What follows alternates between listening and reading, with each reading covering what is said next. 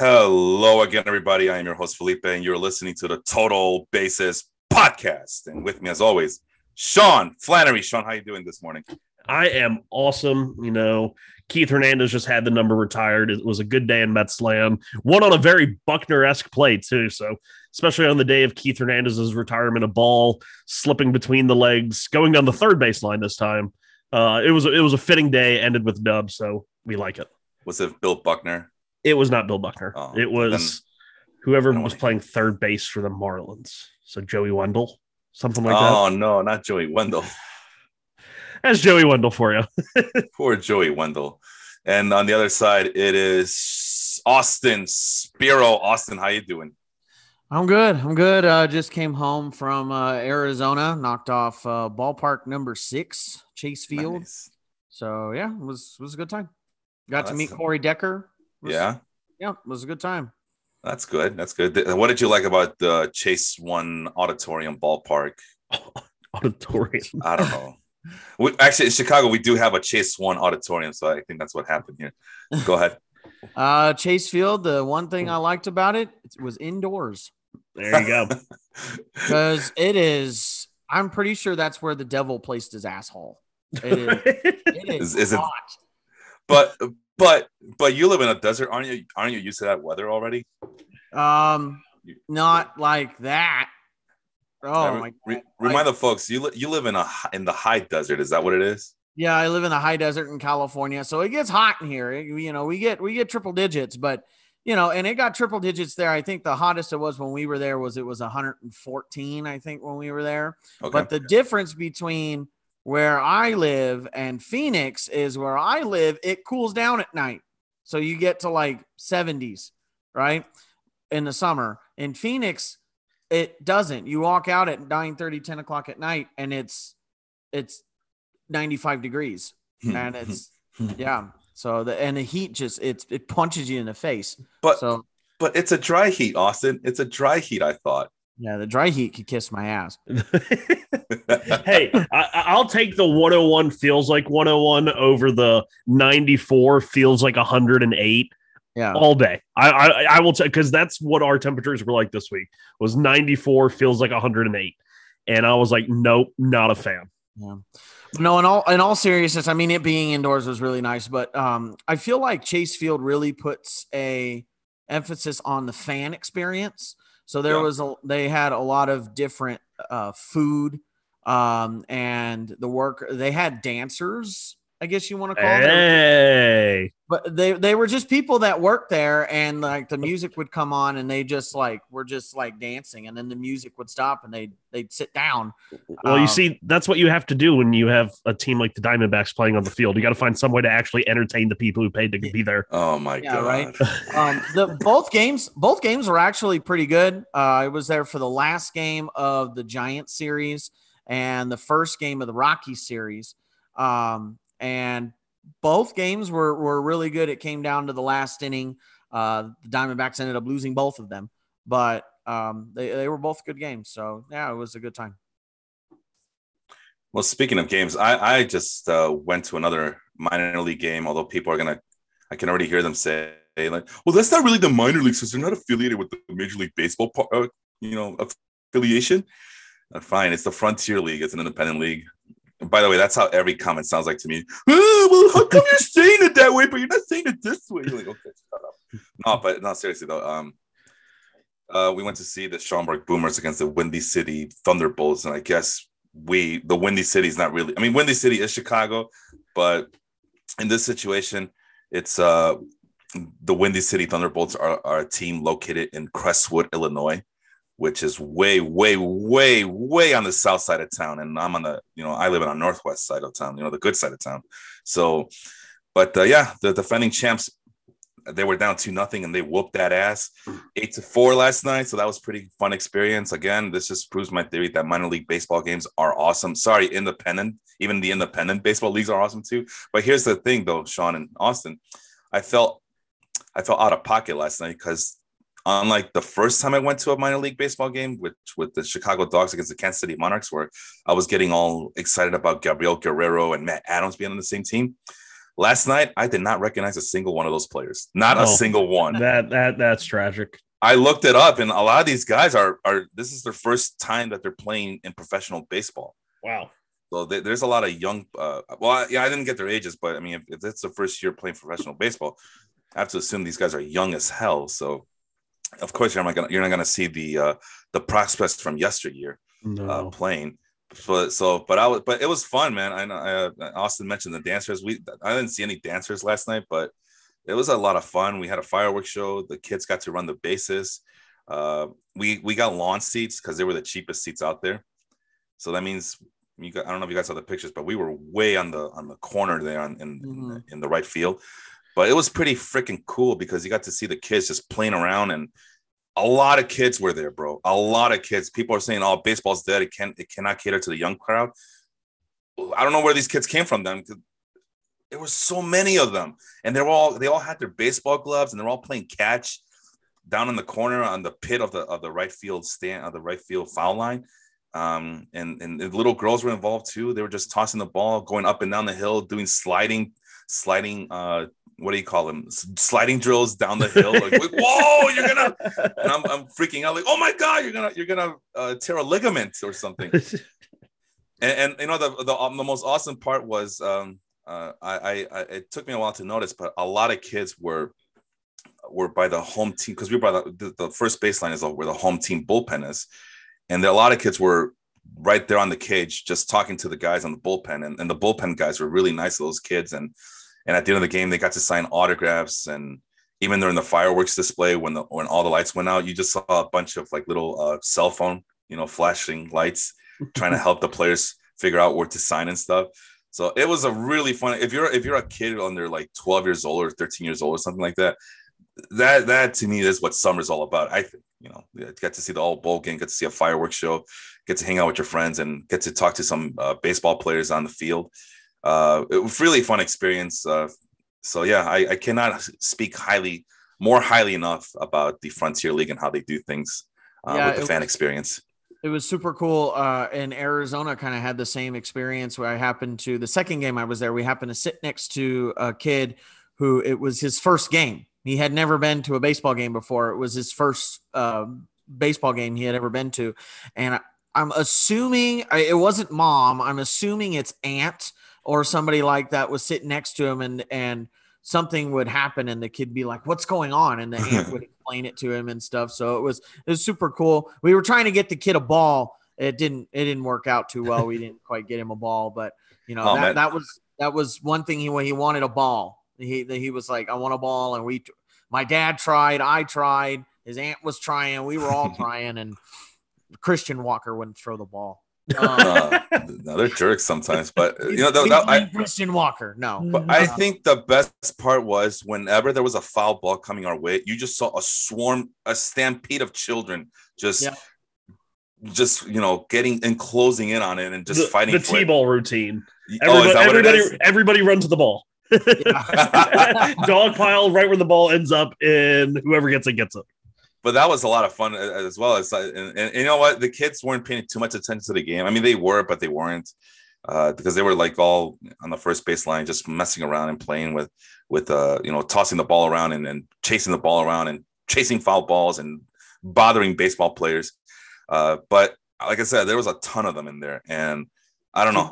Minor league or independent league, the kids are chasing the ball. In the major league games, it's grown men that are piling all over each other trying to get. Looking at you, Zach Hampel. So dumb. Come on. And my friend asked me, like, hey, have you ever caught a foul ball or a home run ball before? Like, no. I mean, unfortunately, I don't go to enough games to increase my chances. But am I gonna fight a bunch of 12-year-olds for a ball? Hell no. That was the thing. I'm like, I don't care. Like, I played baseball. Like, I caught enough baseballs in my lifetime. I don't need to catch another one. I'm fine. Like, I'm not, if it lands in my lap, cool. And then I'm going to give it to a kid, but I'm not going to dogpile a 12-year-old for a baseball. Like, yeah. Come on. Exactly. You guys just aren't having fun then. That's the funnest part of it. The other, in Arizona too, I had witnessed something I had never seen before live in my entire life, and Corey will probably attest to it too because he was at the game too. We were sitting there. I think it was probably the fifth inning. fan interference. We saw it live. The guy reached over, caught a home run and brought it back. Right, caught the ball over the fence and brought it back. Thought it was a home run. They went up and reviewed it. Turned out it was fan interference. And then for those of you that have maybe never been to a baseball game before or have never seen something like that before, if you interfere with the ball game, they kick you out of the stadium. Yep. So they went down and they grabbed this guy who, by the way, was wearing a Diamondbacks hat. And apparently, according to Corey Decker, by sleight of hand, he ended up keeping the ball.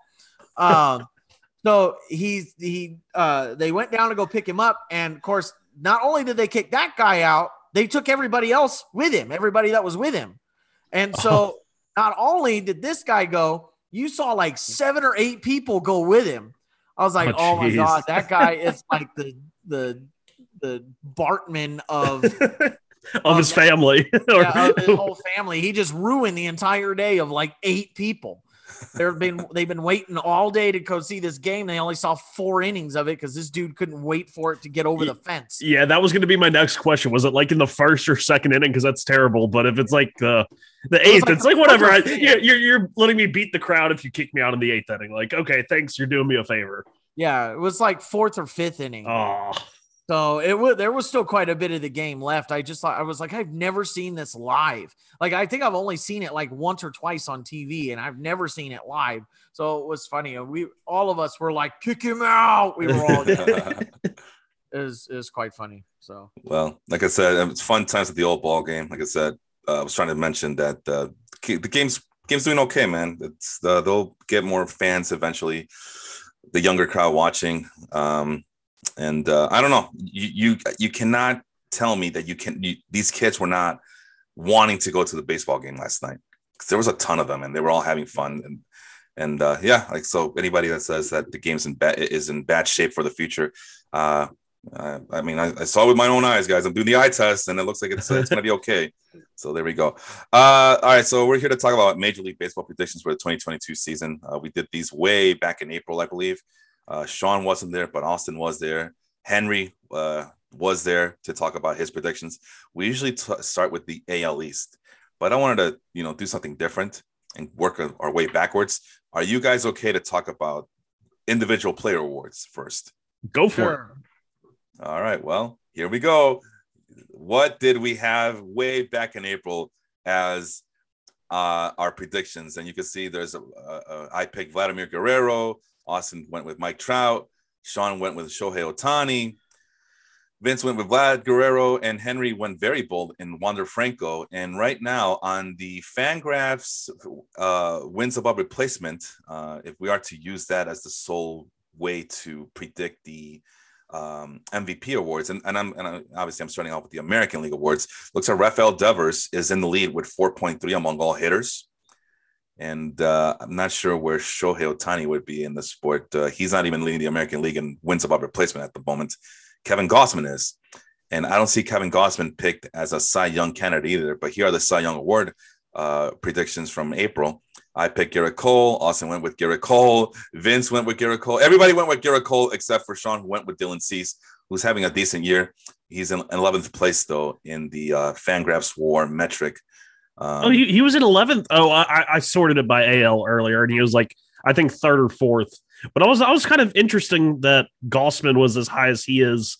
Had a kind of a poor month of June, but yeah, he did. But we'll see. Like, I think Dylan Cease, like, he has the highest K per 9 of any qualified starter in baseball, I believe. So it's still a dark horse. He's probably the one I feel the best about aside from Shohei Ohtani right now. He does have the highest K per 9, but I'm pretty sure without even sorting it that he also, among all starting pitchers, has the highest walk rate among all of them as well. So probably not the highest, but it is over 4. You want to go that route? Fine, let's go that route. Walk per 9 innings. Who among starting pitchers Dylan Cease leads the entire league among qualifying pitchers. Oh, really? Yeah.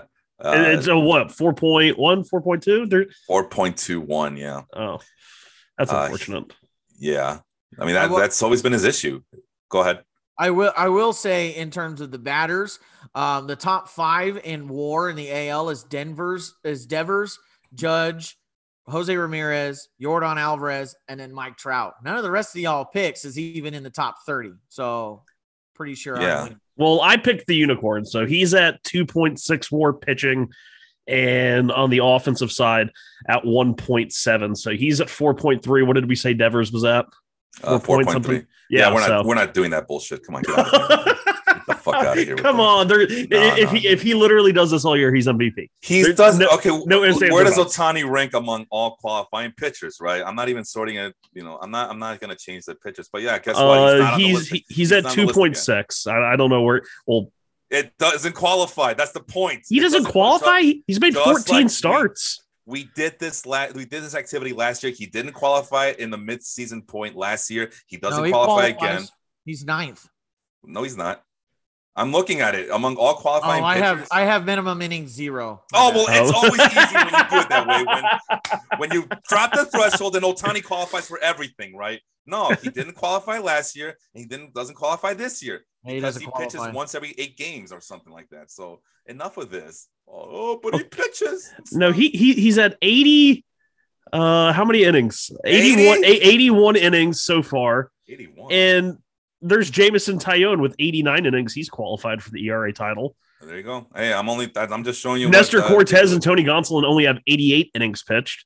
So only 7 more innings than. Sorry, the cutoff. That's the cutoff. I'm not dropping anything right now. I'm just looking at the way it is. He doesn't qualify. And the story is the cutoff for qualified. Why are we still talking about the cutoff? Oh my god! The cutoff for qualified pitching is 1 inning pitched per team game played. So they've all probably played around 80 something games. So he's 86. Probably just below 86. So yeah, he's just below qualifying. There you go. Shohei Ohtani letting people down again. But yeah, let's reward a mediocrity over there for not being lack of durability, lack of stamina. We need a 7-man rotation in Los Angeles Angels, and then the Angels fans wonder why their team sucks so much ass. All right, there you go. Oh, I know why we suck. Well, everybody else. Everybody else, I mean. I know why we suck. Austin's like, I know why we suck. I know why we suck. I've watched it all year. I know why we suck. You poor soul. But I just saw Vince post something about that this morning about, and then you wonder, Angel fans, why your team sucks so much despite having the 2 best players on the team. Like, yeah, everything else is just garbage. But it's a team sport, right? My comment. What was it again? I told Corey in Arizona, and I'll say it here. I'm starting to feel like the difference between the Orioles and the Orioles or the Pirates or somebody like that. It was the Orioles, yeah, it was the Orioles. And the Angels is Shohei Ohtani and Mike Trout. Yeah. Like if you didn't have Ohtani and Trout on the Angels, they would be the Orioles. Yeah, because the Orioles suck balls, man. I don't know how the I don't know. They're 2 games under than the Angels. Okay. 26 in on-base percentage, 23rd in starting pitching ERA, and 26th in bullpen strikeout per 9. It's all their bullpen. No, their bullpen is legit right now. Come on. I just saw it's 26 K per 9. Okay, right? that they're doing it the old-fashioned way. Yeah, the smoke and mirrors. Thank you. You just proved my point. Smoking fucking mirrors with that team. Like they have power hitters they have players in power hitting positions who can't hit for power. None of their guys can get on base, yet they're freaking winning games. It's the most mind-boggling things. Oh, the rebuild's working. No, these are guys who have been on this team for 5 years and they still are mediocre. It's all smoke and mirrors. I mean, it's a nice little fun team to watch. It really is. I mean, they remind me of the Royals, like the 2014 Royals. Yeah. That's what because the bullpen's elite. They're young guys. They're running a bunch. I'm not gonna go that far. At least you talk about the Royals being dominant in 2015, 2014, maybe. I just saw it. The Orioles are they're not that good on their bullpen. It's 26 in K per 9. That is not a dominant bullpen, man. Yeah, I'm the just ERA aside. Tyler Wells right now because he's giving me fantasy points. There you go. Yeah, that's awesome, man. That's great. We all know. I was told that fantasy always relates well to real baseball, right? Yeah, I don't care how the Orioles are doing. I like Tyler Wells right now because he got me fantasy points. So there you go. Yeah, like I said, they always there's a correlation there all the time. But yeah, we'll get to the Orioles in just a bit. But what else we got? Oh, we have Rookie of the Year, right? So nobody picked a pitcher. 4 people picked Bobby Witt Jr. except for Sean, who went with Spencer Torkelson. Yeah, and we don't want to talk about it. No, we're going to talk about it. Spencer Torkelson is not even on the top 30. His name's not Bruno. We're talking about him. Bobby Witt Jr. Is in fourth among all rookies, regardless of league. But I guess in the American League, he would be third in WAR at the moment, according to Fangraphs. Julio Rodriguez is the one who's leading the league in rookie WAR, and Jeremy Pena is in second. And then manager of the year, everybody. Okay, two people went with Charlie Montoyo. Sean went very bold with Adrian Hinch, and then Dong City guys went with Scott Service. Wow, I don't know if I like any of these. I think at this point, is it going to be Hyde in Baltimore? No, hell no. What? They're 2 games under 500 for being in dead last. Yeah. Okay, we have seen manager of the years go to last place teams before, or fourth place teams. Who? I don't remember. And Mattingly, I think, won a manager of the year in Miami when they were in last place. Yeah, and look how stupid that looks right now. Huh? Yeah, they're going through their like six fucking rebuild already. So no, I'm gonna go. Do I dare say it? Does the manager of the year this year go to Aaron Boone? Oh, could be. How happy would Yankee fans be, huh? I want it to happen just to see Vince's head explode. Just to see it go boom. Like, it will just show that Vince was wrong and the Yankees were right to hire Aaron Boone. Aaron Boone is not a Boonehead anymore because his team is winning 61 games, and I think that leads the entire American League.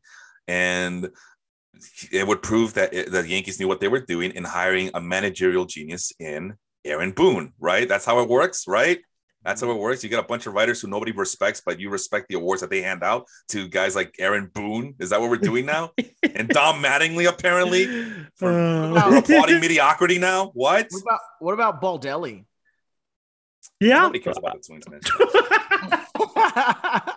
Felipe, I really like. What was the last week? You guys did a show 2 weeks ago when I was in Pennsylvania, I think. So what has happened in the last 2 weeks? Because you are just spitting right now. You are spitting fire, not spitting fire or facts. Just you seem a little on edge.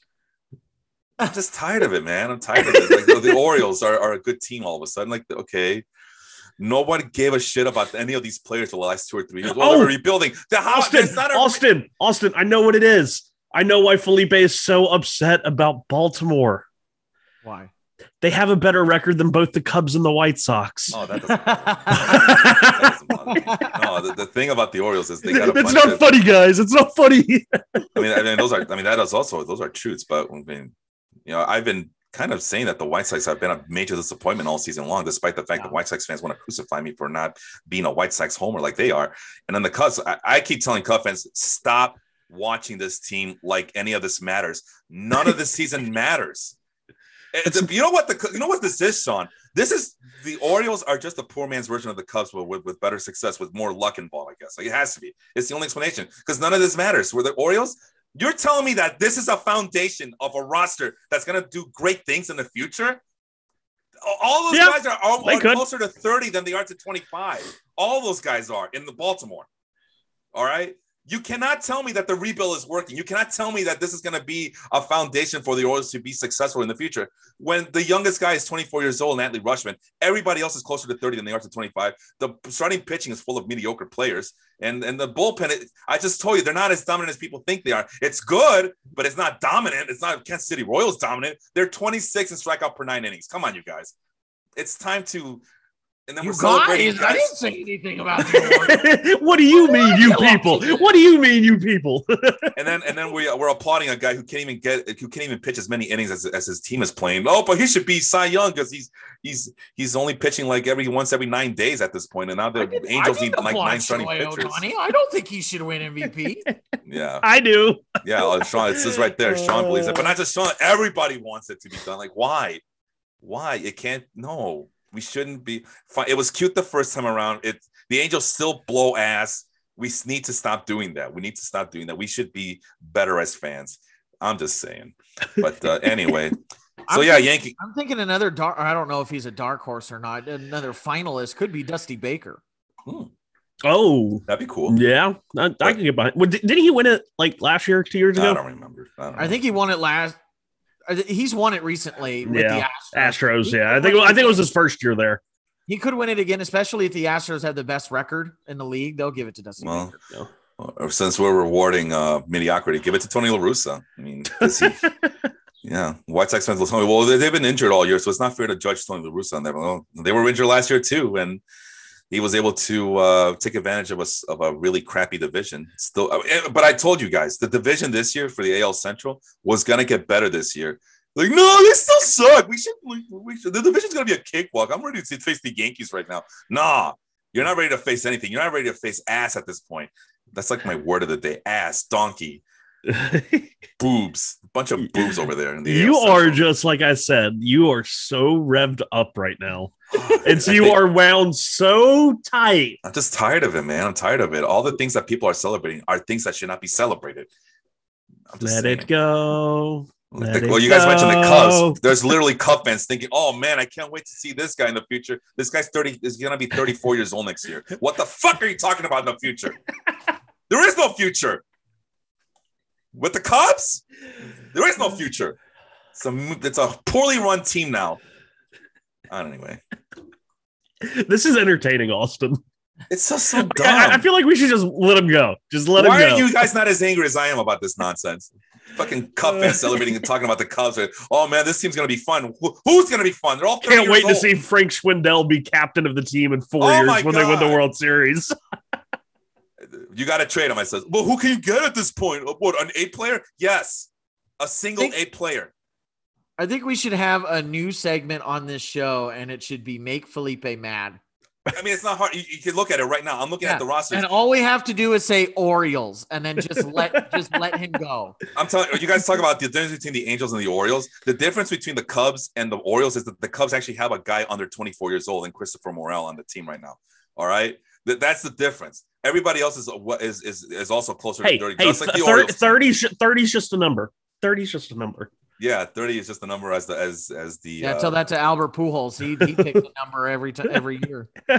Yeah, the 30 is just the number as the service time limits are expiring soon in some of these guys, right? Nico Horner's 25 years old and still looks like he's just there to slap the ball around the infield. It's just. And Andrelton Simmons is back, so just what we need. We need a clone of Nick Madrigal and Nico Horner on the. But at 33 years old, oh man, Andrelton Simmons is going to be the future shortstop of this team. Like, get the. He's not even playing shortstop for him, is he? No, he's playing second. Yeah. Because Nico Horner is the future. If Nico Horner is the future of this team, Nico Horner is going to be around when this team's going to get good again. Like when 5-7 years from now, at this rate. Anyway. Nico Horner MVP. Yeah, Brennan Davis has back problems. He can't stay healthy. Pete Crow Armstrong's in high A. We still don't know what he could be, and he's hurt again. Of course. So yeah, I guess the Mets won the Javier Baez deal, right? You mean the Trevor Williams trade? Oh God, that's the Trevor Williams trade. Well, can we do something really quick? You know who? I just realized. I think because now I think I did this already in the Fantrax League for our fantasy league, and we're not talking fantasy today, but I just realized that Sean basically in our trade for Luis Robert just basically handed me Luis Robert on a silver platter, and that was it. I got Luis Robert for free from Sean. You're welcome. That was the only player that was involved because now officially, I think you dropped Austin Martin. Yeah, okay, so I did do it. I couldn't remember if it was this league or the other league, but Austin Martin has been dropped. That means that the 4-player trade that Sean and I were involved. Who was the fourth piece? Who's the fourth piece? Nick Senzel. So Senzel, so the original trade was Sean wanted Jarred Kelenic and Nick Senzel from me, and he was willing to give Luis Robert and Austin Martin in return. And the only player that's still on the team is Luis Robert.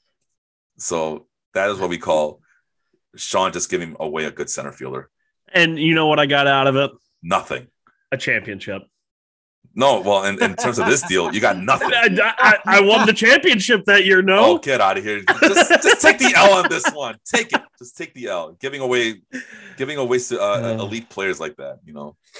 Well, I know you don't like Luis Robert, but still. Yeah. Okay, moving on to the next. So, do we agree that Aaron Boonhead is going to get the AL's Manager of the Year award? I think right now it'll be yes, but it depends on how the Astros do. If the Astros end up with a better record, Dusty Baker wins. Yeah, I'm up the middle on it. It depends. I still like my AJ Hinch pick. if the Tigers could have like a good second half. Well, I mean, they had a good second half. No, seriously, they had a good second half last year. I mean, they were like 8 games over 500 in the second half. Riley Green's going to be a different of let's make Felipe mad. Yeah, we're just doing it again. But no, that doesn't make me mad. That just makes me laugh right now. Like they're 12 games under 500. Yeah. If the Tigers end the year around 500. Yes. Yes. He's so upset. Yes. Have you had coffee this morning? I think that's the problem. I've had too much coffee already on my Tigger mug. Using my Tigger mug to make me happy right here. Boing, boing, boing. The most wonderful thing about being a Tigger is I'm the only one. Anyway, and then just to recap, just really quick. So we talked about Devers, Judge, Jose Ramirez, Jordan Alvarez. Okay, we did do that. And then Cy Young, we got Kevin Gossman, we got Shane McClanahan. I feel like that's going to be the pick right there. It better be. I'm thinking so too. Dylan Cease, of course, Shane Bieber, Justin Verlander, and Martin Perez as a dark horse. Oh, God. Yeah. Again, we're just celebrating mediocrity this year, right? He's just going to get traded. He's Kyle Gibson from last year. He's going to get traded to the Phillies, go into that ballpark, and get his tits lit. But who do the Phillies have at this point? Who do the Phillies have to trade? That's the problem. I mean, what did they traded? What, Spencer Howard for Kyle Gibson? I don't know. Bryson Stott for Martin Perez. Over to the National League, we got everybody picked Juan Soto for MVP except for Vince, who picked Mookie Betts. So what is the Fangraph worst thing? Manny Machado's in the lead. Paul Goldschmidt is up there. Nolan Arenado. So that means those two Cardinal players cancel each other out. Dansby Swanson is playing for a contract, doing 14 home runs and 14 stolen bases. He's up on the top of the leaderboard. There's Mookie Betts, who's having a bounce back year this year. So good for him. Tommy Edman, in terms of Fangraph's WAR, he's up there. Trey Turner, Freddie Freeman. And so anyway, who it looks like is in the driver's seat for this MVP award? Is it really Manny Machado or is it somebody else? I feel like Paul Goldschmidt until somebody takes it away from him. Yeah, Nolan Arenado is going to take him away from him. Man, but how? He has Nolan Arenado. Don't we penalize players for having good teammates? Isn't that how it works? Huh? And I don't know. I think it's Paul Goldschmidt, and I think that's it. He's so much better than everybody else right now. Yeah, I mean he's hitting the cover off the baseball right now, and I think the other thing is Goldschmidt has not been hurt. Machado just did get hurt, and I think that's a big separation. Apart from the weighted runs created plus, Paul Goldschmidt is at 191, and Manny Machado is at 157. Despite Manny Machado having 0.1 WAR better, I think the BABIP is way better for Paul Goldschmidt. The slash line for Goldschmidt is way better than Machado. I think this is Goldschmidt's to lose. I mean, right now it's like looking at it, it's like, yeah, Goldschmidt could regress because it's a crazy high BABIP. But when you look at the weighted runs created like leaderboards for this year, it looks like it has in the AL for the last like 7 years, where it's like Trout at 190, 200, whatever. And then everybody else is like 30 points below. Goldschmidt's at 191. The next closest is Bryce Harper at 167. He's out, for the next 2 months. And then the next closest after that is Machado at 157. So almost, a 34, 35 point gap there. And he plays, a solid first base. I guess that's the only knock on him compared to Machado or Arenado or Mookie Betts, is that he's only playing first base. And even then, we talked about this last year with Vladimir Guerrero, right? Even, in WAR and and some of these other stats, that playing first base, you're highly penalized. Yeah. So the fact that he's up here in the top 2 in the league, even though he plays first base, I mean, the next closest first baseman is down in 8th, which is Freddie Freeman. Yeah. So I think because you're seeing this high of production from a position that's usually highly penalized, I think, again, it goes to show that this is Goldschmidt's MVP to lose. Yeah. That's dumb logic, and that's how the voters are going to vote, because the writers are stupid as fuck. But here we go. So hold on. No, you guys. Who should win it? You guys talked over it. Here's my thing. There's 1, 2, 3 St. Louis Cardinals on the top of this leaderboard. Okay, Manny Machado's by himself, and I'm looking at the lineup right now for the San Diego Padres. Right, it's bad. It's bad. It's Manny Machado and everybody else. And we don't know when Fernando Tatis is coming back. So you can't even use that as an excuse that we're going to penalize. It's awful. It's Trent Grisham, Jake Cronenworth. They're all having down years. Nomar Mazara. Remember Nomar Mazara? We used to talk about him. He looks the part, but he doesn't do the part. Luke Voigt. And he's only 27 years old. Nomar Mazara. Oh, so he fit in right well with the Orioles right now. I knew exactly. God damn it. I knew you were going to say it. just set me up and I throw him down. That's what it is. Luke Voigt has 10 home runs.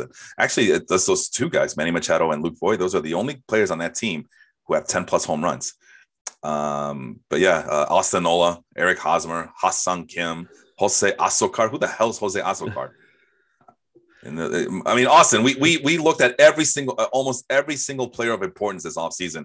Did you run into some guy named Jose Azocar for the same San Diego Padres? I don't remember the name, although we looked at 600, 700 names, so he could be in there. No, I don't remember. I would remember him. No way. So yeah, MVP, most valuable player.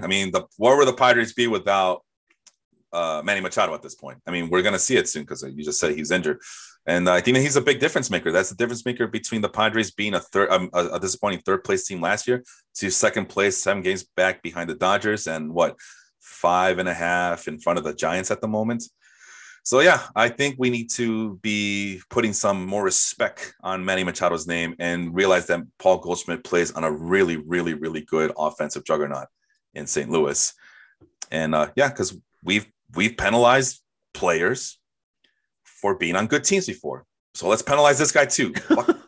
Anyway, moving on. Walker, Texas Bueller, and the Cy Young Award. Wow, that's a big disappointment. Yeah, that did not end well.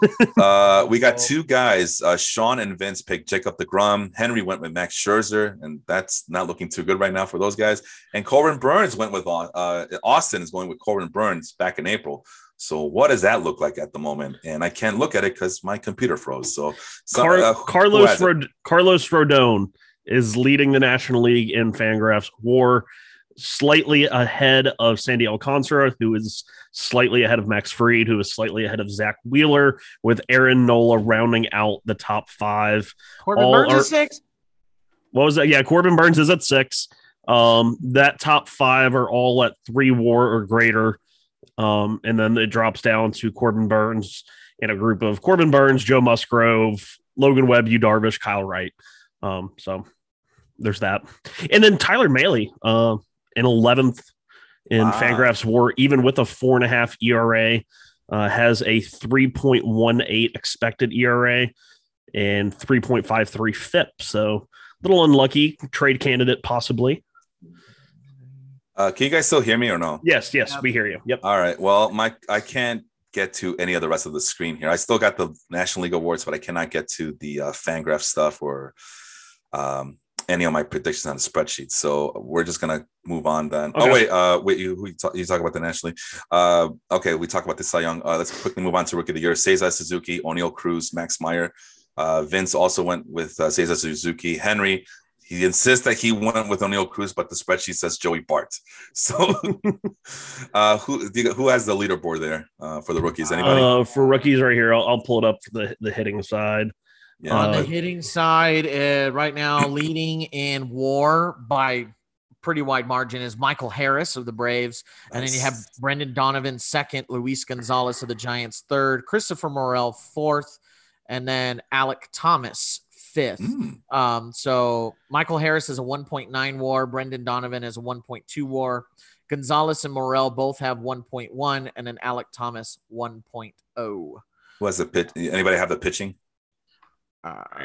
Yeah, it would be Spencer Strider and Mackenzie Gore, and I guess Joe Ryan didn't pitch enough last year, so he is still Rookie of the Year eligible. But it's Spencer Strider's ahead by a pretty healthy margin right now at 2.3. We got a couple of guys who graduated from the Total Bases podcast prospect reviews there. Michael Harris and Joe Ryan. Yep. Yeah, so pat yourselves on the back for that one. Actually, pat myself on the back. Those are two of my guys right there. So there you go. All right, and then we finished with Manager of the Year. Everybody picked Buck Showalter. I wanted to be different and went with Bob Melvin, and it looks like it is going to be Buck Showalter's to lose at this point. The Mets got off to. We talked. What's his name? James Hannibal and I. We talked about it the last time we were together for this podcast. And we talked about the Braves and the resurgence that they've had over the last month or so. Sean, you're a big Mets fan. If the Braves overtake the division this year and Buck Showalter's team barely makes the playoffs, is Buck Showalter still the manager of the year at that point? Well, I mean, even if the Braves overtake them in the division, I think the Mets are a shoe-in for the playoffs simply because of the expanded wild card. I mean, they have the second best record in the National League. They've held the best record in the National League. They're 21 games over 500. So I don't think they're in any danger of, not making the playoffs, even if they don't win the division. What if you just mentioned it? What if the Rangers trade Martin Perez to the Phillies? Then you guys are in big trouble. What happens then? They said the same. They said the same thing about Kyle Gibson last year, and I told everyone this is not going to end well. And guess what? Kyle Gibson had a 5 ERA the rest of the year. But no, I think it's harder to give Buck Showalter manager of the year if they don't win the division. In that case, I could see manager, not manager, or whatever the hell you just said. Yeah, whatever. It's a word. I could see what's his name, Oliver Marmol. If the Cardinals somehow overtake, they're 2-3 games out behind the Brewers right now. But if the Cardinals win the division, I could see him winning manager of the year as well. All right, gentlemen, someone's gonna have to take charge here. I cannot do anything. I mean, that's just the fact that you guys can hear me. I'm even thinking of just maybe shutting my computer down and see if I can restart while you guys keep talking about the National League West. That's something you guys want to do. Yeah, I could take over. So let's go to. I'm gonna get out then. I'm gonna see what I can do to make this work again because none of this is working. So I will talk to you guys in a little bit. Thanks. Yep. So let's go over. So we did all the awards. So let's move into the actual divisions. So we're gonna start. Do you want to start with the AL or the NL? Dealer's choice. You go for it. All right, let's go with the AL because my team is in the AL. So let's talk about the AL and get that out of the way. So let's talk about the American League East first. All of us, except for Vince, had the Blue Jays leading the division. Vince had the Rays winning the division. And then it looks like 3 of us had the Rays in second. Vince had Blue Jays in second. And Henry had the Yankees in second, whereas the rest of us had the Yankees in third. Vince also is the only one that said that 4 out of the 5 AL East teams are going to make the playoffs. And the AL East in real life is stacking up this way. You've got the Yankees in first with the best record in the AL, then the Red Sox in second, 15 games behind. The Rays are just behind them at 45 and 39. And then you have the Blue Jays in fourth, disappointing at 45 and 41. And then the Orioles at 42 and 44. And if I remember correctly, as of right now, the AL East does have 4 playoff teams. Yeah, if the season were to end today, the Blue Jays and their disappointing 45 and 41 would be in the playoffs. I think it's very interesting that we had all picked the Blue Jays aside from Vince, who had the Rays.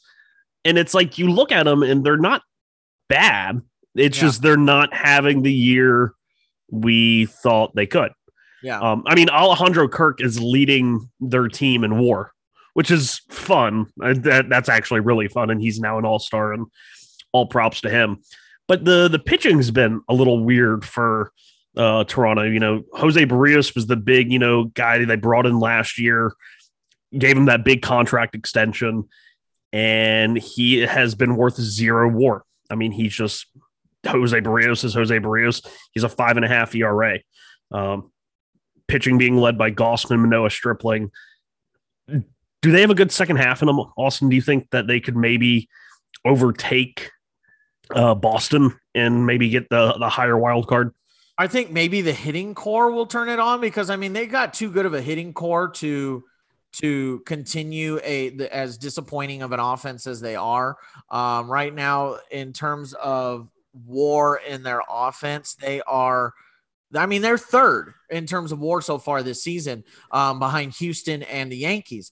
But I think, we haven't quite seen Vladimir Guerrero Jr. do the MVP things that we saw him do last year. I'm not saying he needs to get back to that, but, he needs to get a little better than what he's doing. You need to see Bo Bichette turn on a little more. I think that's the big key to him right now is if Bo Bichette goes into Bo Bichette mode, Because like even now, like we can say Vladimir Guerrero is having a disappointing year. 269, 350, 489. That's a 133 WRC plus. It's like I can't say he's been bad because a 130 that's a great, that's a great slash line. It's just not what he did before. But Bo Bichette's the one hugely underperforming, below league average hitter in 2022 so far. I think he's the key to their second half. Yeah. I mean, you have to have somebody from that young core step up, and obviously you got to have another starting pitcher step up. Even though he's had a disappointing June, you have Kevin Gossman, who has done fairly well for the team. Yeah. And then you have Jose Barrios, who's just fallen on his face, which I kind of saw coming. I mean, he wasn't an ace in my opinion. I've been on the anti-Barrios train for a while, and I thought the American League East was a terrible spot for him. I thought it was a good contract because they didn't really pay like that crazy ace money to him. It was just more of like a 7 years. They gave him more years instead of more money. But yeah, the American League East I thought was going to kind of eat him alive.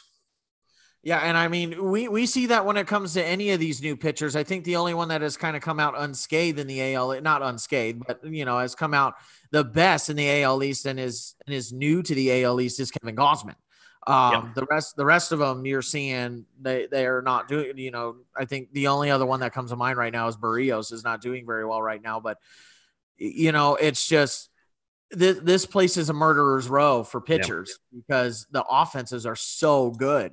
Not only that, you're in the division of the team that has not only the best offense, but the best pitching staff in the AL right now. The Yankees, they're the number one offense in terms of WAR, and they're the number one pitching staff in terms of WAR. So when you have a team like that right now just looks like they're untouchable, it's difficult to get anything going because you have to play 5, 6, 7 series of these guys, and it's so hard to get momentum going when you play a team like that over and over and over again. Yeah, it's really Ross Stripling's probably been like Toronto's savior, as he's low 3s ERA. He's third on the team in WAR, but then you look at the rest of their rotation. Jose Barrios, who we just talked about, Hyunjin Ryu out for the year. And then also brought in during the offseason, Yusei Kikuchi. Kakashi. Yeah, ERA over 5. And just like that, Felipe is back. Toronto, I think, could really turn it around if they are a team that go out like they did last year and acquire, the best starting pitcher on the market. Not Martin Perez, because I think that would be even worse than going to the Phillies. But maybe if the Blue Jays go out and get Tyler Mahle. But you also have to remember they have to be kind of judicious about who they target in a trade, because there are going to be some players that are just inherently unavailable to them due to the COVID stuff. So I don't know the vaccination status of every player in the league, but what if they try and get a starter, but the starter's not vaccinated? Like they just can't make the trade. Then it's like, well, shit. So, but Kyle Hendricks, man, Kyle Hendricks. He's on the IL. So you have to give up one prospect then. That's it. He's on the IL. Just one single A guy. Double A maybe. I don't know. So Sean, where do you see this? What is your prediction for the AL East going into the second half of the season? What do you see happening here? Orioles in first. I think. And just like that, he's still cranky. I think the Blue Jays can overtake the Red Sox. And then I think it will stay like this, and all 4 teams will be in the playoffs. I think that division's just too good compared to the rest of the American League. And the Orioles too? No, not the Orioles. Oh. Granted, if the Orioles were in the Central, they probably could do it. Oh, well, where do you think the Rays fit in all of this? Do you think they're second? Do you think they're third? I think they just like sneak in. I could see them. Like them and the Red Sox are going to be neck and neck. I think but then when the Rays make the playoffs, I'd be worried because they could just be the team that kind of just backs into the playoffs.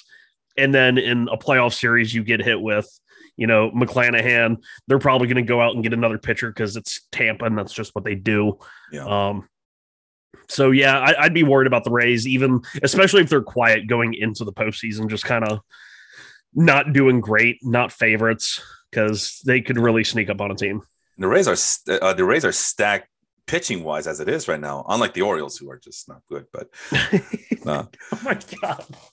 But so the Rays in terms of offense right now in the AL are right in the middle. They're 7th. They're in terms of WAR. They are the 7th best team in terms of WAR, and then the Rays are 4th. They're the 4th best pitching staff in terms of team WAR. So as Felipe was saying, it looks like they're leaning more towards, as we probably would have expected, they're leaning more towards pitching. The Rays have been really good at producing pitching for the last, 5 or 6 years, and not as good of an offense, but they let their pitching, they rest on their laurels with pitching, and then they score a few runs. And because their pitching is so shut down, that's how they've been able to win, especially in the playoffs. Yeah, I think they just need one more starter.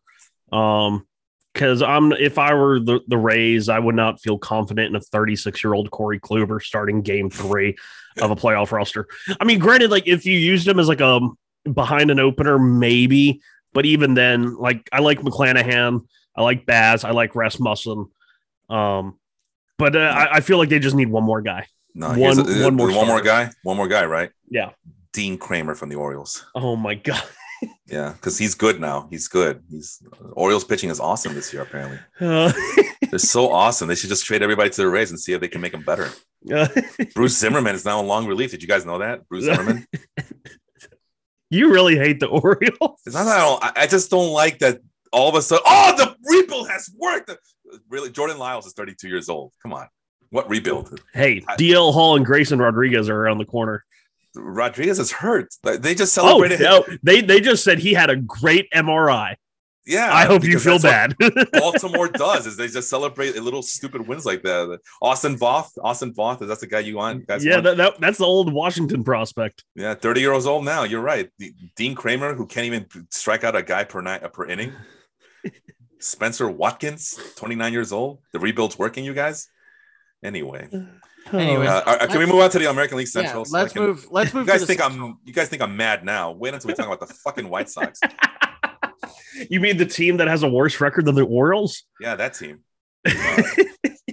What's wrong with the White Sox, Felipe? Everything. Please tell us what's wrong with the White Sox. Things that I talked about in the offseason, the White Sox fans were telling me to just stick to being a Cubs fan and not root for the White Sox. But everything is coming to fruition. Everything. The lack of depth. Well, they're injured. Well, that's just because they have now the lack of depth is showing. They've been getting away with it for the last 2 or 3 years, and they couldn't get away with it this year. And you know what? I will give them credit for showing up that bullpen this offseason. And it's the bullpen that's been letting them down. Joe Kelly did something really bad recently in recent memory right now, and I cannot exactly picture what it was, but it did not look good. I heard about it, but didn't see it. I don't know what happened.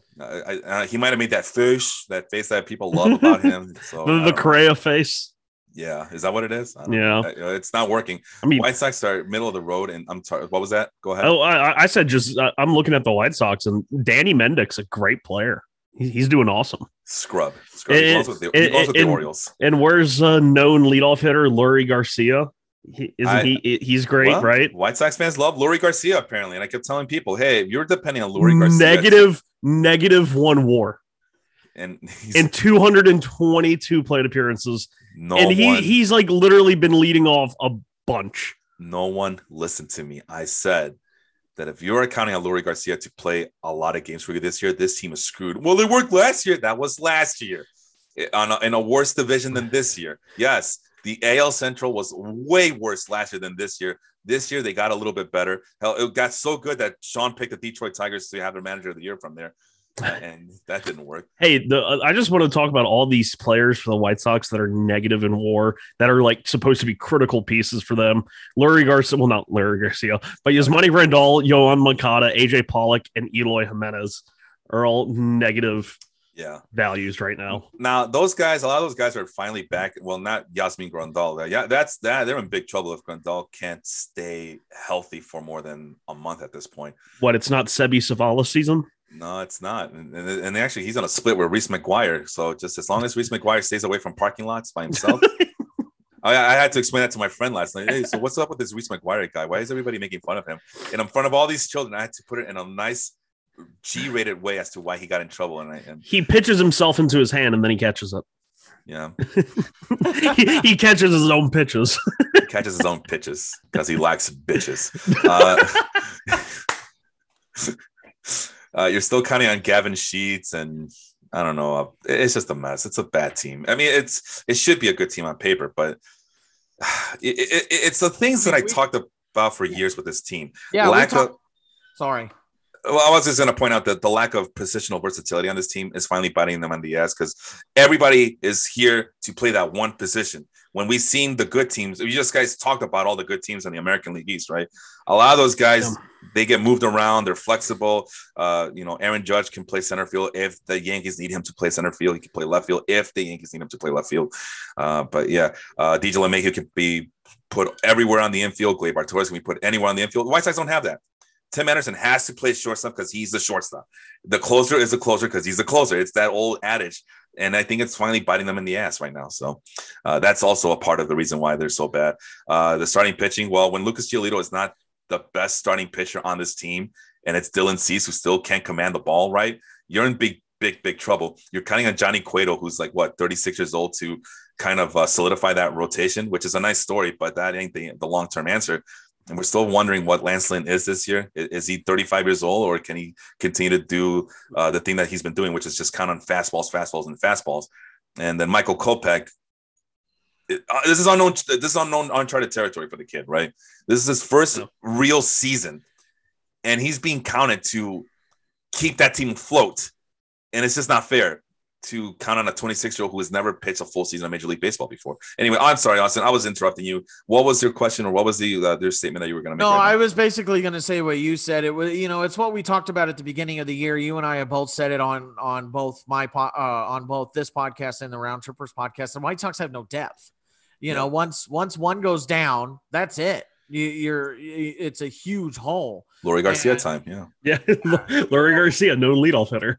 And I mean, we've seen it. I mean, you've had a number of injuries this year, and because you've had a number of injuries this year, I mean, they're relying on people like Jake Burger to hit in the middle of the lineup. So I mean, it's not a good roster construction. They strike out too much. They are too aggressive. You don't have any, you don't have a central main there. And the other thing is even the Angels have Mike Trout, Shohei Ohtani. Those are the central guys that they rely on. The White Sox don't really have anybody like that. I mean, maybe Tim Anderson. I was going to say Tim Anderson and Jose Abreu. Yeah, I'm like, what is it? Tim Anderson? Is it supposed to be Jose Abreu? Because Jose Abreu is more, he seems to be more of the I'm just going to go out and do my thing type of guy. And there isn't a clear leader of that team, it seems like. And some of these other teams there's a clear defined leader, and the White Sox just seem like they're there. It's just terribly constructed team. I don't feel like they're a complete team. I really, at this point, with seeing the way that they played, I know I had them winning the division, but I don't even see them making the playoffs this year. And if they're not careful, the Tigers the Tigers could very well pass them. They could get in a good groove there and pass the White Sox. Well, not with a negative 88 run differential. Not like that.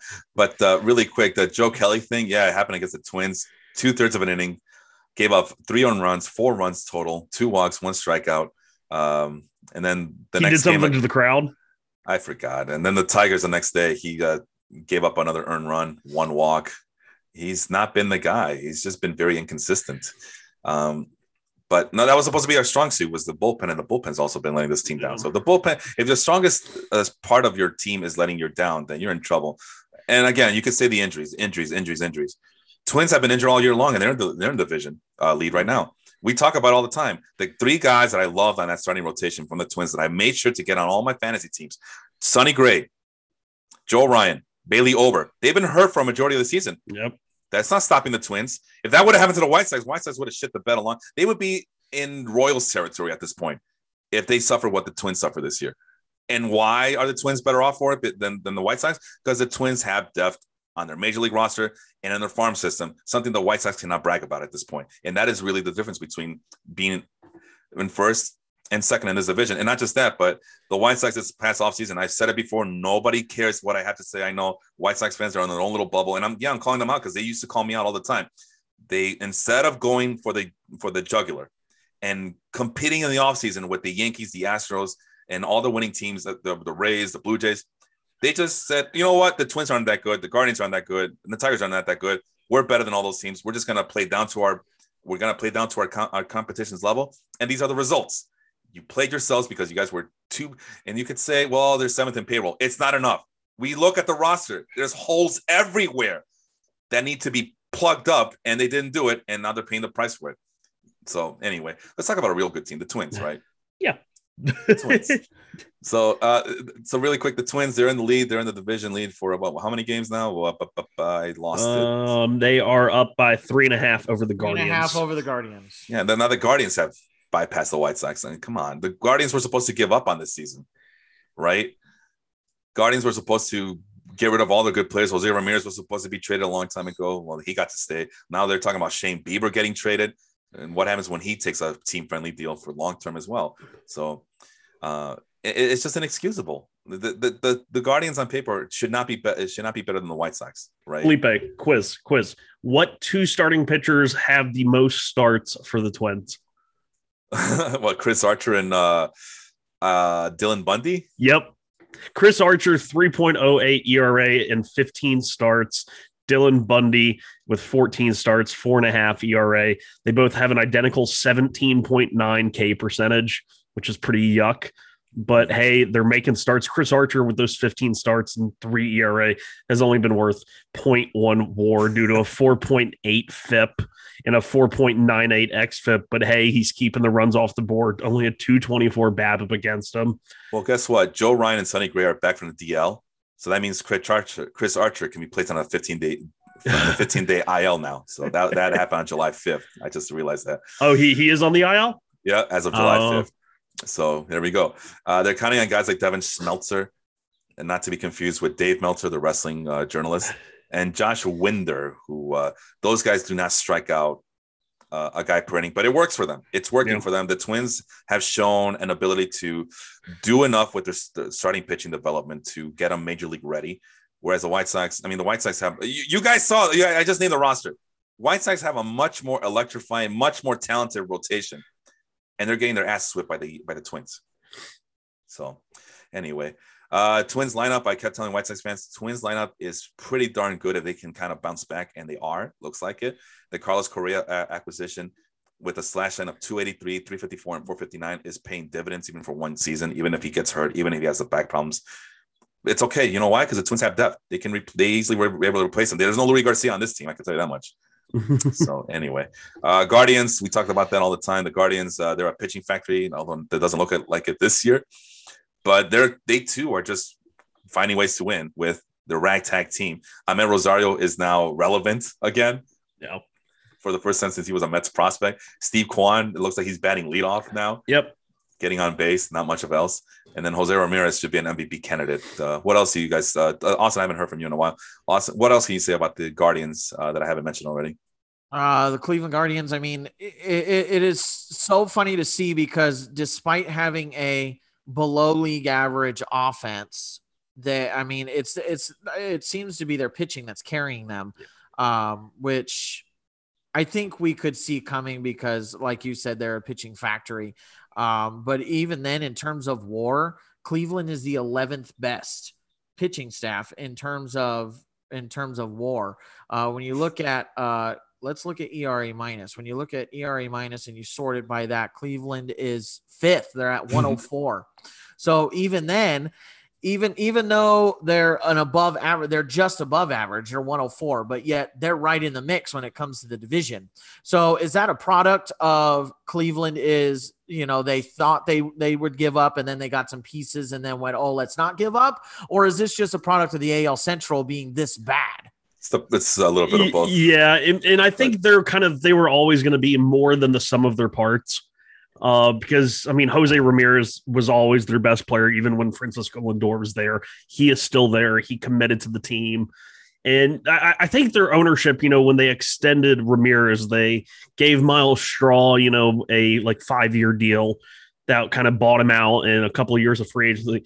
I think that was more of like a sign of good faith that, hey, even though we've lost some guys, we traded Francisco Lindor, we still believe we can win, partially because of how weak the division is.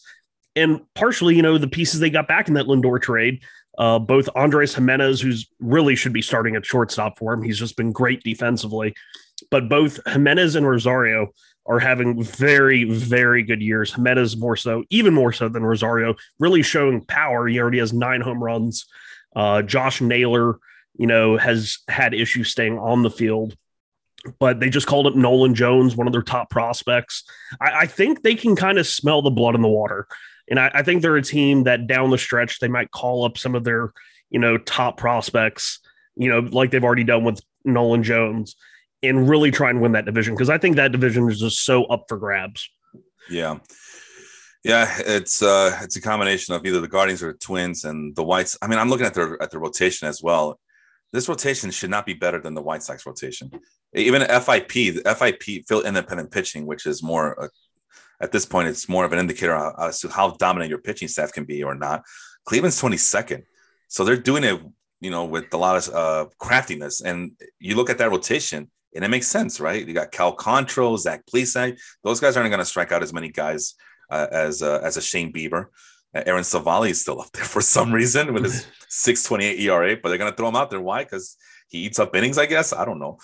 But that's how they're doing it. They're doing it more with craft. It's a low cost it's kind of what the Twins are doing. All these Twins, the Orioles, the Guardians, they're doing it with low cost starting pitchers who are not going to have the greatest of stuff, but they're going to have all the craft where they're going to keep the hitters off balance. They're not going to give up a lot of walks. They're not going to yield a lot of strikeouts either, but they're going to be finding ways to eat up innings and keep hitters off balance, I guess. I mean, what's up? Go ahead.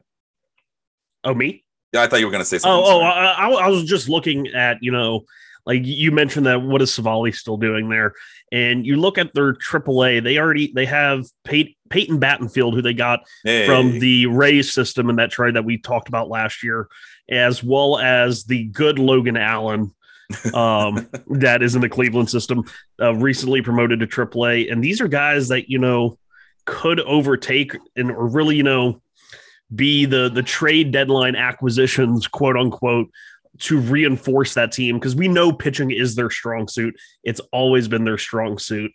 It's just, how are these guys, how are they going to utilize them? Are they going to bring them up and put them in the pen like, the Brewers or the Cardinals? Or will they go straight into the rotation? But those guys are already in AAA, so they're not that far off and could legitimately help the team next year. Or actually this year. Well, for the White Sox, Blake Rutherford's in AAA, so watch out. Watch out for that. Yeah, no, man. Watch out for the White Sox. They're going to bring Davis Martin, who nobody knows who that guy is. 25 years old prospect already. So that's it. And I'm just pointing out the difference between the Twins and the Guardians, who have guys on the pipeline who can help and step up and go for that stretch run. But so far, that's been the case with the AL Central. It's been a 3-team race, it seems like, with the Twins, the Guardians, and to a lesser extent, the White Sox. I picked the Guardians to be 4th, Tigers in 3rd because of all the things that they did and all the prospects that are coming up. That has not worked out for the Tigers. And a lot of you guys picked the Royals to be last. You, Sean, picked the Guardians to be last, and so did Henry. Yeah, and I remember when we were doing the show, or like talking about filling out I really struggled because I was either Guardians were going to be in the playoffs or they're going to be in last place. Mm-hmm. Yeah. And it was at the time we did this, they had not extended Jose Ramirez. They had not extended, Miles Straw, and Stephen Kwan. I wasn't really sure if he was going to play. And I thought they were going to be a team that by this time they would have traded everybody. Same. And it was one of those, if they kept everyone, I thought they could make it to the playoffs. I did not think they were actually going to keep everyone. So that was kind of like a pleasant surprise of when they did extend Ramirez, they did extend Straw. They didn't just throw in the cards. They promoted the guys from the beginning, like Stephen Kwan. So pleasant surprise. I'm glad to be wrong about the Guardians. Well, the Tigers did call out their big name prospects. Unfortunately, it has not worked out too well for them. Riley Green has a 341 on base percentage, but struggling everywhere else. Who's the other guy? Spencer Torkelson with a 289 on base percentage. That's not working. Yeah, he's almost negative one WAR. Oh, he's on that Lurie Garcia track. Javier Baez has been a bust. Robbie Grossman has been a bust. All the guys that we thought, wow, Tigers are making moves. They're gonna blow up this year. Are we really surprised that Javier Baez is a bust, though? Not this bad. I mean, we thought he was gonna be bad, but not this. I didn't think he was gonna be this bad. You know.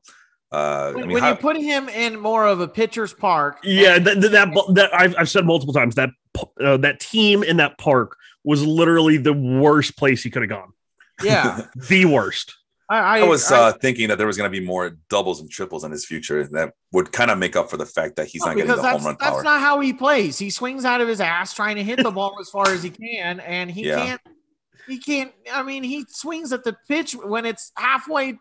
It's halfway to home plate. Yeah, he would have worked well with the White Sox because that's what the White Sox do anyway, except that they actually make enough contact to matter. But not just him, but Heimer Candelario. I thought this was going to be his breakout year because he had a pretty good season last year, and that's not been the case. And of the three guys, Matt Manning, Casey Mize, and Tarek Skubal's been the only one who's been turned into something. Yeah, and the bullpen sucks. We move on to the bullpen. I like their bullpen. Oh, it's garbage. I mean, I think they're all trade bait. But the one thing I want to mention before we go to the Royals, that the guy leading their offense in WAR is Jonathan Scope at 1.3. That's a problem. And he has a 57 WRC plus and is leading the team in WAR. Yeah, you're talking about Javier Baez being bad. That's danger. But Baez is at 71 WRC plus. So, I find it so funny that 57 and he's leading the team in WAR. It's a problem. It's a problem for the Tigers. And I stand correct. I guess I guess at this point, I would pick the Tigers bullpen over the Orioles bullpen. I don't know. Oh my God. Let's see, because I see a lot of guys who have more strikeouts than innings. So where does that put them in terms of K per nine? Because what I say, the 26 for the Orioles, right? I mean, Joe Jimenez is a thing again. I cannot believe that. 33 K% in a 3 ERA. Boom. All right. So Baltimore's 26 and K per nine. The Tigers are 17. So, last I checked, 17th is better than being in 26. So Michael Jordan rules. All right. Royals with cheeses. And we talk about the Royals all the time, that they have all these pitching prospects. They were all they spent a lot of draft capital on these guys, and it's not working out as planned, right? And we talked about those guys. We don't need to talk about those guys anymore, but their hitting lineup looks kind of intriguing, but it's also full of disappointments. Bobby Witt Jr. has had a rude awakening this year. MJ Melendez, after getting off to a good start, he's gone down to earth, despite the fact that he's been getting a lot more playing time at catching. Vinny Pasquantino's up. Yeah. That's a good thing. I think with Bobby Witt, like, I was always kind of the lower guy on him, but he's not struggling like as much as I thought he would. I mean, like the 239, 288, 443, that's not great by any means. He's a barely above league average hitter. But it's like the fact that he's healthy, he's getting these at-bats and plate appearances, he's playing basically every day. Like, I feel like it's a good thing for him. Like, you could have far worse rookie seasons. See Spencer Torkelson. But it's like, I don't know. They're an interesting team. Kind of, I feel like they're a little bit halfway. And Salvador Perez is a negative value WAR player. Yeah. People were telling me that Salvador Perez is a really good catcher because he can throw people out. We talked about that. He's not. There's more to catching than just throwing runners out, especially in a league that doesn't run too much anymore. So Anyway, I digress. We move on to the where are we? American League West. It's the Astros and everyone else. We talked about the Angels already. Mariners were Henry's pick to win. I think a lot of us, I picked the Mariners to make the playoffs. Austin picked the Mariners to make the playoffs. And they're currently, where are they currently? They are in they're now in second place. But they're about second. They're just not making the playoffs. Yeah, well, never say never, my friend. Never say never, because the Orioles now people are loving the Orioles to make the playoffs this year. So if that can happen, then anything is possible. Mariners are 12 games behind the Astros, and I guess that would put on maybe 3 games, right? 3 games behind the Red Sox, I think, right? Am I doing the math? The right Rays, here, they are right now 1 game behind the Blue Jays in the wild card. Anything is possible. Kevin Garnett told me. Yep, anything is possible. But we like the Mariners for reasons. Austin, you're out there on the West Coast. What made you? I mean, do you think that your prediction of them making the playoffs? Well, you just said they're not making the playoffs. Why do you believe that? Well, I said I meant like right now they're not in the playoffs right now. Oh, gotcha. Okay. It's going to be really hard for them to make the playoffs because the AL East is just so good. The AL East is just way too good. I think Seattle's best bet, because on the outside looking in, you have Seattle, who's 1 game behind. Then you have Cleveland, who's 2 games behind. Then you have Baltimore. Baltimore's 3 games out for the wild card. And then White Sox are 3.5. You have Texas at 4. Those are really right now the outside looking in, because after that you have the Angels at 7 games out.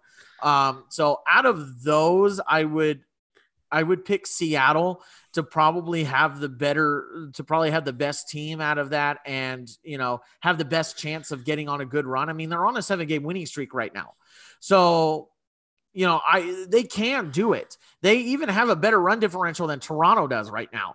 So I think their best bet is either Boston or Toronto falls off the cliff, and they sneak in with Tampa Bay and one other AL East team.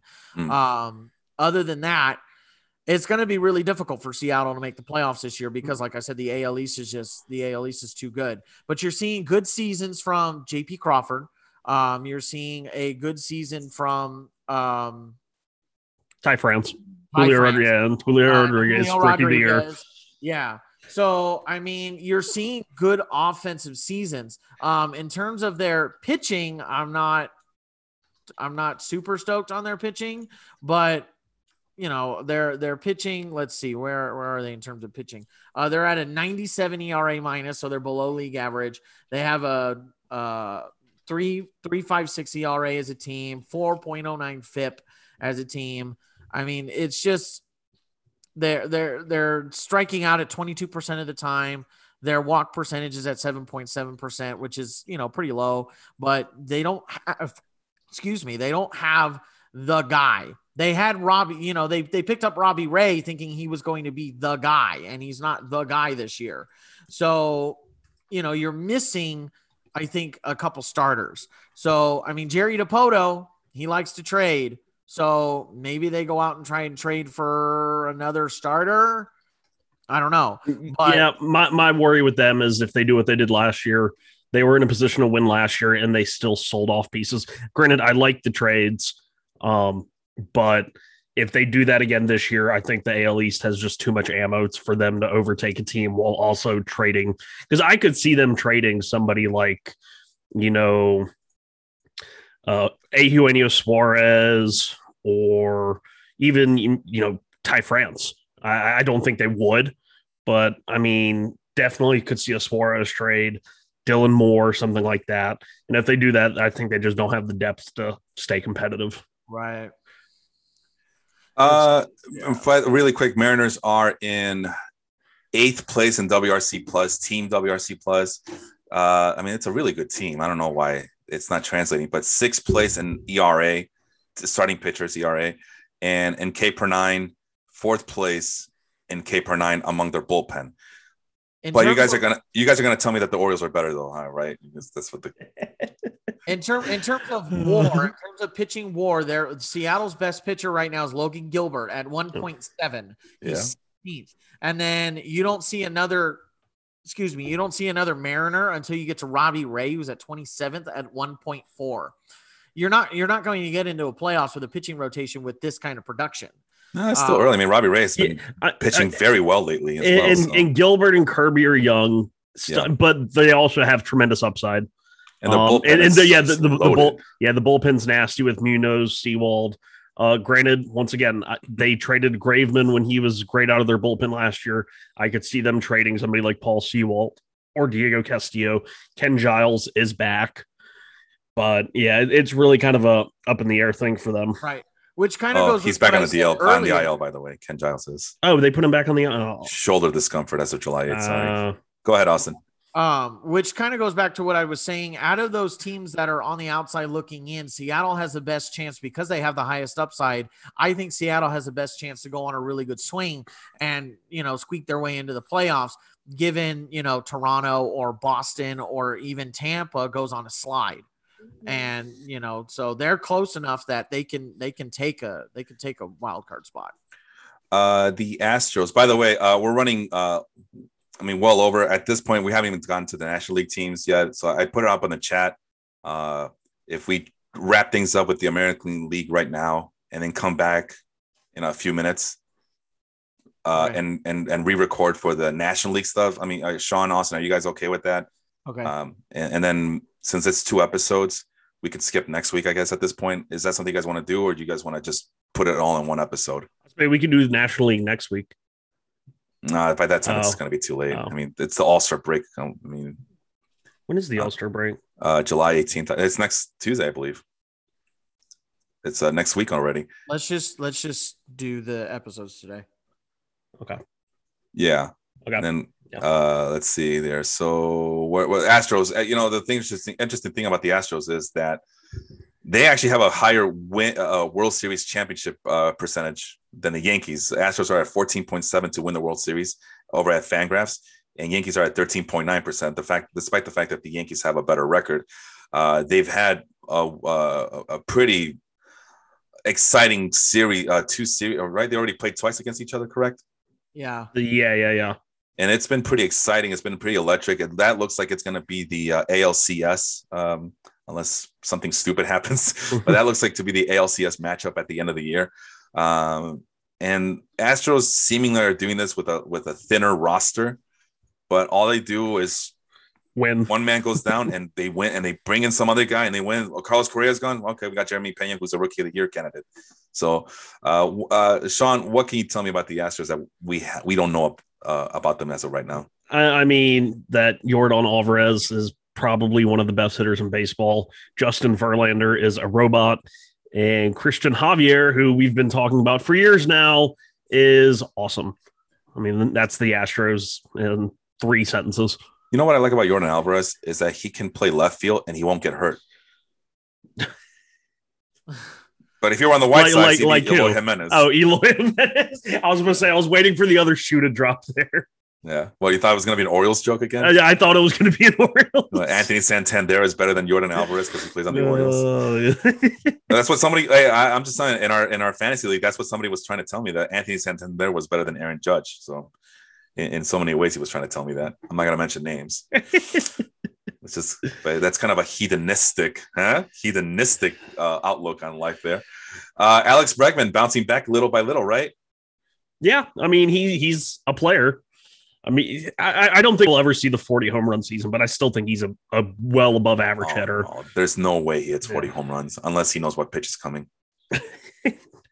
And of course, Kyle Tucker. We spend so much time on really awful teams, but this is a team that we should be really looking at, and we're because of time constraints. The thing I don't like about them is that they still are insisting on a 6-man rotation, but obviously that's doing wonders for guys like Justin Verlander and some of these other guys who are not used to pitching, like who were starting out as relievers, like Christian Javier. Maybe stretch them out a little bit. But that's a really good team. I love it. And they're still in a position where I think they're going to add at the deadline and get even better. I could see them in play for Wilson Contreras. I could see them in play for one of the Reds starting pitchers. And if that happens, then I think they're my favorites then. Yeah, and they always find guys out of their minor league system to just go in and plug in and do wonders. We talked about the Angels already. Do we need to keep talking about the Angels? How disappointing they are. The Angels are just a dumpster fire. They are not great right now. But I will say, I want to point out in the top 30 in terms of Fangraphs WAR, there are 5 Astros in the top 30. You have Yordan Alvarez, Jose Altuve, Kyle Tucker, Jeremy Pena, and Alex Bregman. So, out of those, I was like Jeremy Pena, and I started looking at it. I'm like, wow, 270 average, 320 OBP, 472 slugging, good for a 2.6 WAR, 127 weighted runs created plus. It doesn't seem like they're really. He's got 12 home runs. He stole 6 bases, 31 RBIs. It doesn't seem like right now Houston is missing Correa much, because they knew what they had. Yeah, this was why. This was probably why they gave him that low ball team friendly offer. They're like, yeah, you can come if you want, but we got this Pena kid coming up, and he's pretty good too. So if you don't want to play for us, that's fine. So, and the thing is, he's done this in 63 games, which is 20 games less than Aaron Judge, Rafael Devers, Jose Ramirez, people of that nature. So it's just, he's had really good production in his first full season as the shortstop for the Houston Astros. So just wanted to give a highlight there to Jeremy Pena. Yeah, I mean, he's right there in the Rookie of the Year race with Julio Rodriguez. It's been a fun race so far between those two. It's been fun watching them develop. Really quick, just like the Astros, the Angels also have a 6-man rotation, except that the Angels' 6-man rotation is not very good. Outside of Shohei Ohtani, of course. But you told me he was bad. I'm not saying he's bad. It's just he doesn't qualify for anything at this moment. He never qualifies for anything. Anyway, and in terms of starting pitching, that's. But yeah, I don't know, man. Someone asked Vince, because Vince is really he likes to bring that up every single week. It seems like, or every single day. It seems like, if you're the Angels, what can you do to make this better? And I just look at this roster. I'm looking at it right now. I look at this roster, and there is so much garbage here. It's going to take maybe 6 landfills to dump it all out. And all you're doing is just wasting Mike Trout and Shohei Ohtani's prime years. Yep. This is, you know what it is, Sean? I think we talked about this a long, long time ago. Just like it takes a while for some of these rebuilding teams to get good, right? Maybe 3 years. I mean, now we're celebrating the Orioles because their 30-years are finally playing up to speed. But it also takes a while for a rebuild to get going, right? It takes...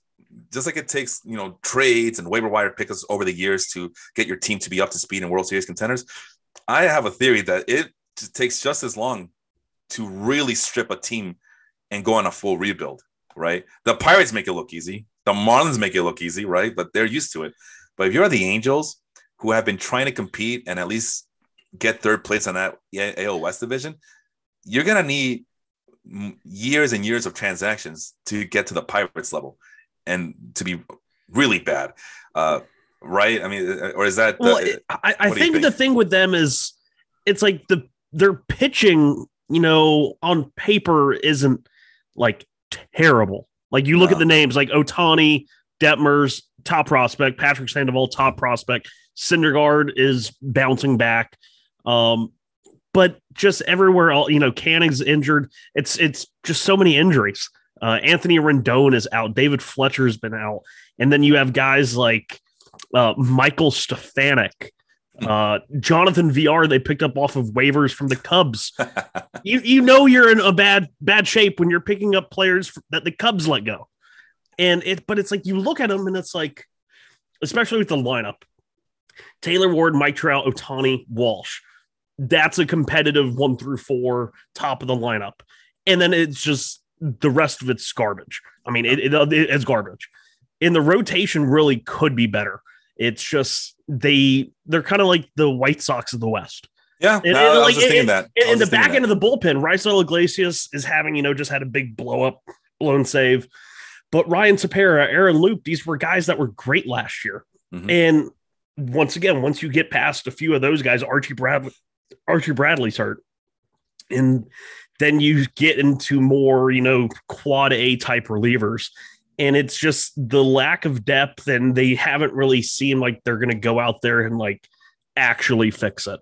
Yeah. So it's kind of disappointing. And you mentioned the White Sox, right? I mean, this is another team that's failed to develop their farm system properly, both pitching and hitting. Despite the fact that there's a lot of homegrown players on this team, it's not enough. I mean, you just mentioned Brandon Marsh being garbage. Brandon Marsh was everybody's darling at the beginning of the season. So, and it's not working. So anyway, Rangers, the Rangers, all of us, we picked them to be most of us picked them to be in fourth place, I should say. Henry loved them so much, he picked them to be in third over here. But I don't know, man. The Rangers. The Rangers. Where are they? They're in fourth place, just like we all predict. Most of us predicted. They have a positive 13 run differential. Half $500 million for Seager and Semien is not looking very good right now. Yeah, especially if we're Marcus Semien. And we knew that. Yeah, I knew the Semien thing was just it was God, why didn't people listen? And who did we talk? Was it you, Austin, that we mentioned this? Where we talked about the Rangers, they don't play in a hitter-friendly ballpark anymore. That's a pretty pitcher-friendly, dominant ballpark right there. Yeah, it was on your podcast, wasn't it? Yes, it was. It was last week. Oh yeah. Oh wow. Jesus, it's been a while. But no, it's that's another decent looking lineup, right? I mean, they have some big names. Nate Lowe is finally playing up to some of his potential, despite the very slow start. And then they're just not playing up to speed. Hey, Leody Taveras is up now.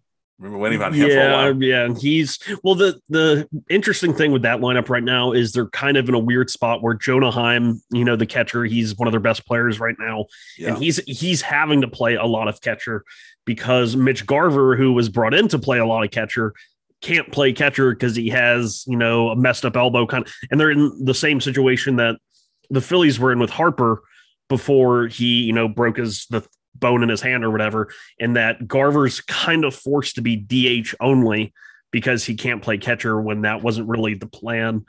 But they've called up a couple of interesting younger players. You mentioned Leody Taveras, Josh H. Smith, Sam Huff, big time power, had a little bit of run earlier in the year.